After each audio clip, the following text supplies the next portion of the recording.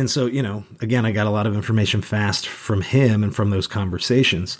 Now, by that Saturday, I had done enough reading and was tracking enough data, not through, say, major news outlets, going directly to medical websites, looking at World Health Organization, things like that.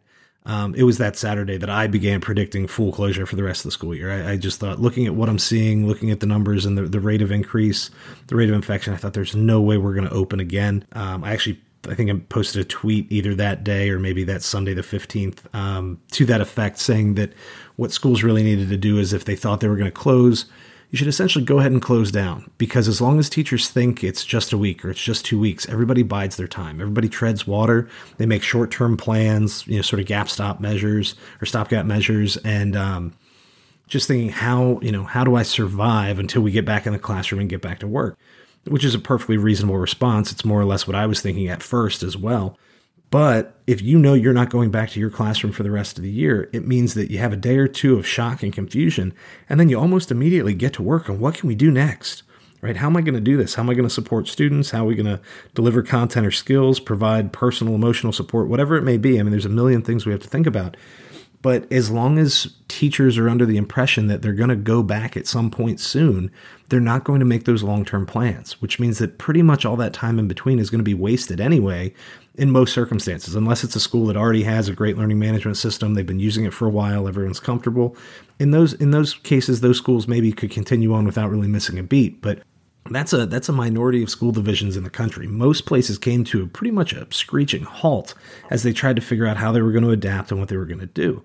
And as long as, county and division administrators and superintendents kept communicating that we're closed for 2 weeks, and then they extend it for 2 more weeks, I understand why they do it. And I understand that politically that's a safe thing to do and you're waiting for better information. But I still, within 2 days, got the information to say, you know what, we're probably not going back. And I really wish that more states and more maybe even counties and divisions would have made the long-term announcement sooner. We're still waiting on many states to say we're not going back this year. And I think the reality is no one's going back this year, right? It's just the numbers are going up, not down. This is going to get worse before it gets better. But there are still teachers in a lot of parts of the country who are just treading water, who are just trying to figure out, well, what do we do until we go back? And the reality is, that's probably not going to happen. So if you think of it this way, if you plan for a long-term closure, you have things ready. You can begin to make progress. You can actually teach your students, right? And if I'm wrong and you do go back to school after your spring break or sometime in early May, well, cool. You still have all your old stuff you can fall back on. You still have that stuff, right?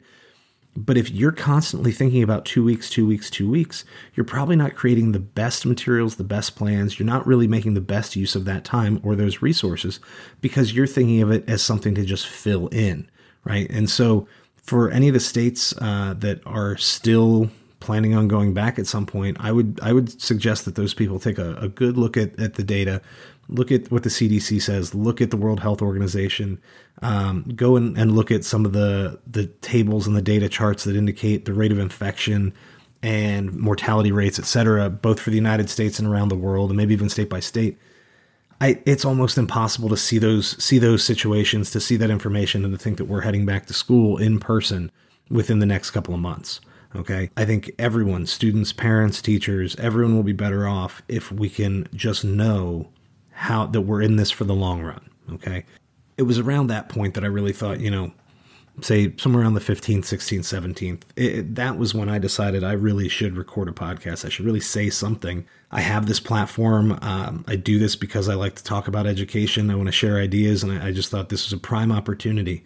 The problem was every time I sat down, I either had a change of heart and I decided that I wanted to say something more critical, or I wanted to say something more empathetic, or I'd sit down and my kids who are now home from daycare, they're running around screaming. And so there's a dozen different things that stopped me. And now, to be honest, I'm glad, because my information locally in the school division I work in continued to change. It's still changing. I think that's true in most places. I think the state level information continued to change, continued to adapt. And so I'm glad I didn't say anything in those first few days, not because I would have said anything necessarily too harsh or wrong. I don't know that it would have been productive. To be honest, I'm not sure that what I'm saying now will be, but here's some of the things that had me concerned.